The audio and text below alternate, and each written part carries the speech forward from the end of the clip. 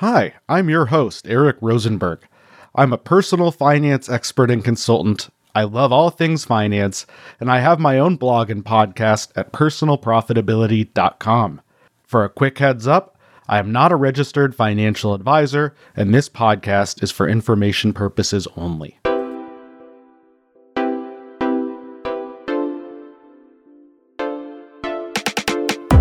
Hi, everyone. Welcome to the Good Sense podcast by Payactiv. We're so excited to have you listening along today. I'm thrilled to be joined by our good friend Sydney as we talk all about things that you would need to know to get a raise or a promotion at work, and what you might want to think about if you're looking for a new job and want to get a pay bump along the way. Before we start chatting with Sydney, make sure you open up Spotify and hit subscribe. I'm thrilled that the Good Sense by Payactiv podcast is listed in there. Just search for Payactiv, Payactiv, and you should be able to find the podcast in just a moment. Also, if you could tell a friend that you like the show, that would be a huge help for all of us. Well, enough about subscribing on Spotify. Let's dive into our fun chat with Sydney. All right, guys, we're back with my pal Sydney. So we were just talking about getting a raise, and Sydney was saying that it doesn't always feel comfortable asking, or she doesn't really know the steps. So Sydney, what do you feel about getting a raise? What do you think about raises? It feels honestly so yucky to ask for money. My gut instinct when thinking about how to get a raise, it's yucky is the best way to describe it. All right. Well, I bet you there's a lot of people out there who agree. Yucky or intimidating or scary. There's a lot of words people might throw out that I think are pretty common. You know, that little like feeling in your stomach when something's wrong, when you're really nervous. Like the idea of walking up to a boss and saying, hey, give me more money for coming in every day. It's hard, right? Yeah, because you think you come into this job, you do it well. Why would they give you more? And maybe that's a bigger question. You know, why do you think you don't deserve more? Let's unpack it. Yeah, well, I actually think there are some really good tactics that I've learned along the years that you can use that definitely work to get a raise. And I have been lucky in my career to have gotten a bunch of raises. One time I got a big promotion that got me like a 25% raise at the same company. That was early in my career. And once I got a huge raise, even bigger percentage when I changed companies. And that was a scary move, but it ended up paying off well. And I've talked to a lot of career experts, and I even did some interviews with some people about what they look for when they're hiring and considering raises. So let's dive into those questions you have, because I bet a lot of other people have those same questions.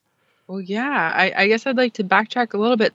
You just said that you have gotten a bunch of raises. And right there, that's like, whoa, really? Because I have maybe gotten one before. Like within the job I was working, I was then promoted. But then as you were talking, you also said that you got promoted by changing jobs. So in your mind, when you think about raises, is that all included in one job, or does that include jumping horizontally to a different job? Tell me more about some of the raises you've gotten in your life. Sure, yeah. So in my mind, a raise is a raise if you get that at your same employer. And that's what we traditionally think of as a raise. But for your career, it doesn't matter if it's at your current employer or a new employer. And there are actually some statistics out there that say it's healthy for your career to change jobs around every 2 to 5-ish years. And if you stay with a job longer than that, you could actually be holding back your income.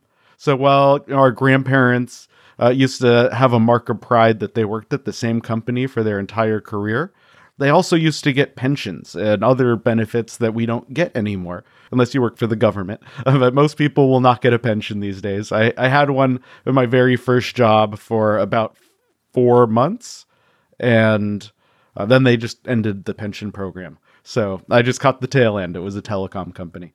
So pensions are not that common anymore. So it's up to you to save for your retirement. We'll probably do a lot of talking about retirement over the episodes.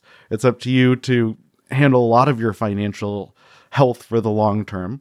But if you get a raise, you will likely get that raise for every job going forward. For better or worse, a lot of employers will look at what you made at your old job and base your future salaries on that. And a little tip, you should do whatever you can in the interview process to avoid answering if they ask what you made in your last job. Instead, you should focus on the value you provide and what they typically pay for that position. So now we're not talking about raises, we're talking more about changing jobs. But you can go, and there's great websites out there like Glassdoor and I think salary.com. There's a few of them where you can get information on what employers pay for different positions. And you get that because past employees went in there and they put in their salaries, and it's all anonymous. So they'll ask you to put in a salary from an old job to get access to all the data. But that means when you're looking for your next job, you know exactly what people are getting paid. But also for your current job, if you work for a little company, it doesn't work as well. But if you work for a big company with a lot of employees, you can look and see what other people who have your same title or same job level, what they get paid. Now we're going to get into the raise at your current employer part. So if you look at that data and you see you're getting underpaid or you're at the very bottom, you might be thinking to yourself, well, I work just as hard as everyone else. And unless you're one of those people who ends up on probation and gets in trouble a lot, like if you're that kind of person, you might not do so well getting a raise. But if you show up and do a good job every day and your boss is happy with your work and you generally have positive reviews, there's no reason you should be on the bottom of that scale. And I guess what you're saying too, because we're talking a lot about, we're saying, here's how to get a raise, but also think about changing jobs completely. What we're saying, I think, boiled down is that no matter where you are in your career, what job you have, what you're being paid, you always want to be thinking about your job in terms of your career and not just this job isolated in a vacuum, because your whole career is it's your life, it's your livelihood. And when you think about your current job in terms of your whole career, then it's much easier to say, oh, look, I'm being underpaid compared to the rest of the market. And to be open to the idea of maybe changing jobs or asking for that raise so that you are being paid what you're truly worth and not letting someone take advantage of you. Yeah, being fairly compensated is what people should be after. I mean, of course, everyone wants to get paid millions of dollars, but that's probably not very likely for most of us. But we should all work to be fairly compensated. That's the important part. So if you're not being fairly paid for the work you do every day, your biggest options are talk to your employer, figure out a way to get paid more, or find another place that will pay you what you think you're worth. Another little career tip, it's probably better to find the new job before you quit the old one, because you don't want to be stuck without income for a while. Absolutely. So let's put ourselves in the shoes of someone who, say, really likes their job right now and wants to stay, wants to work with the same people, maybe is ready for a little bit more responsibility. What would you say are like the first steps of broaching that subject with their manager or their manager's manager? What does that look like for you in your mind? Yeah, that's a great place to start. So when you are working every day, you should always be thinking about that next step.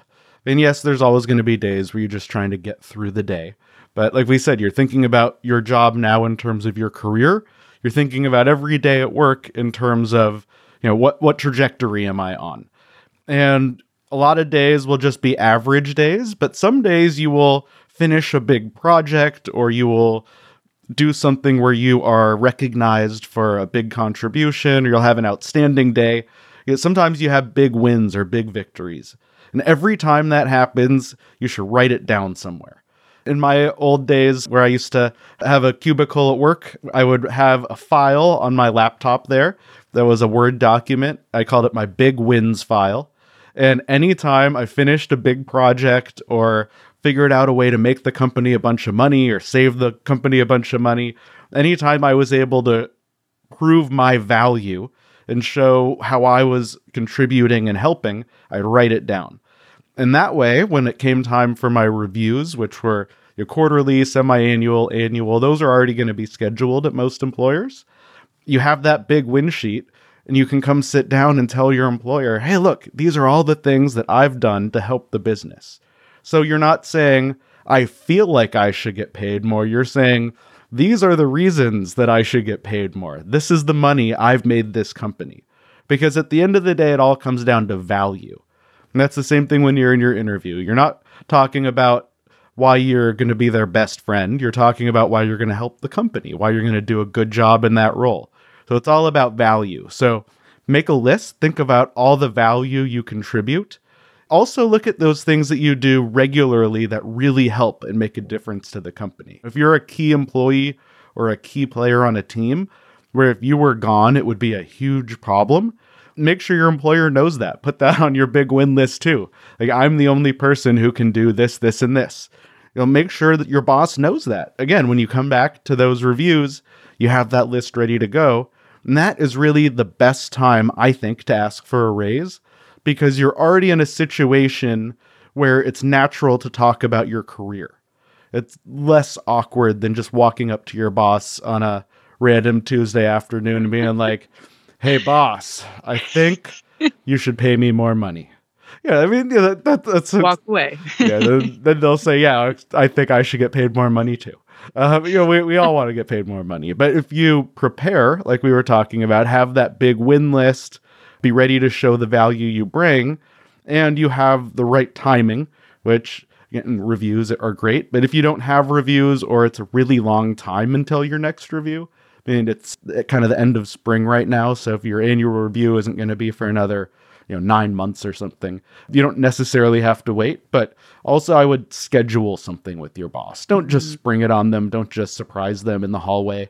If you're in the men's room and they're at the stall next to you, don't be like, hey, boss, I want a raise. No surprises, nothing awkward. No, we want to make it professional and formal and something serious. It's not an informal discussion. It's something that you want to be truly prepared. And if the idea of having that discussion makes you really nervous and kind of shaky and get that roller coaster in your stomach feeling, practice with your dog or your cat or your best friend or your mom. I know that sounds funny, but it's just like when you were practicing for a presentation in school. You had to stand there at home and you'd go over it a few times with your parents and get ready. Hopefully you did something like that when you were a kid. You can do the same thing right now with whoever is in your life. Maybe it's a coworker you really like or trust and someone on your team, and you think they're a supporter and they're on the same team as you and they want to see you succeed and grow in your career. Maybe there's someone you could take them out for a happy hour after work and go over your pitch to the boss and say, This is why I'm worth more. So prepare and get ready. So when it comes time to that conversation, you're comfortable. What is professional speak? Just a little side note for, I would like a raise. I would just say those exact words. I would be very direct and forward. And I would say, here is my current compensation. I've looked at the typical compensation for this job. Here's my big wins list. Here are a list of things that I do to contribute. And based on this information, I think I am worth either an amount you want to propose, or I think I'm worth more. I'd probably be more specific personally. I'd say, this is kind of what I'm targeting. Although the downside of that is you could be limiting yourself also. They might be willing to give you a $2,000 raise, and you might say, I want a $1,000 raise. And they're like, oh, sure, I'll give you a $1,000 raise, thinking that you would have wanted more. So don't limit yourself necessarily by saying a specific number that's too low. The whole point of a raise is to get more. So don't limit your raise. Get as much as you can. So try to be open and let that boss do some of the talking. Can we inflate the number by a lot so that if they cannot even come near it, then you can see what their true colors are? Is that a good idea? It sounds good in theory, but I'd probably not do that, because they could look at you and say, well, that's not serious. Yeah, this isn't going to work. And it might backfire and end up not like too much, but like if I'm looking at, maybe I ask for $5,000 when they really could do $2,000, won't they have to disclose that? Oh, they don't have to disclose anything. Right? There's they could say whatever they want. They can say yes. And the worst thing that happens most of the time if someone asks for a raise is they say no. In most cases, It's not, I need this raise or I'm quitting or getting fired. It's usually amicable. Hopefully you're asking for a raise because you want to stay there and you don't want to leave. When you go into the conversation, if you shoot way too high, that's not realistic.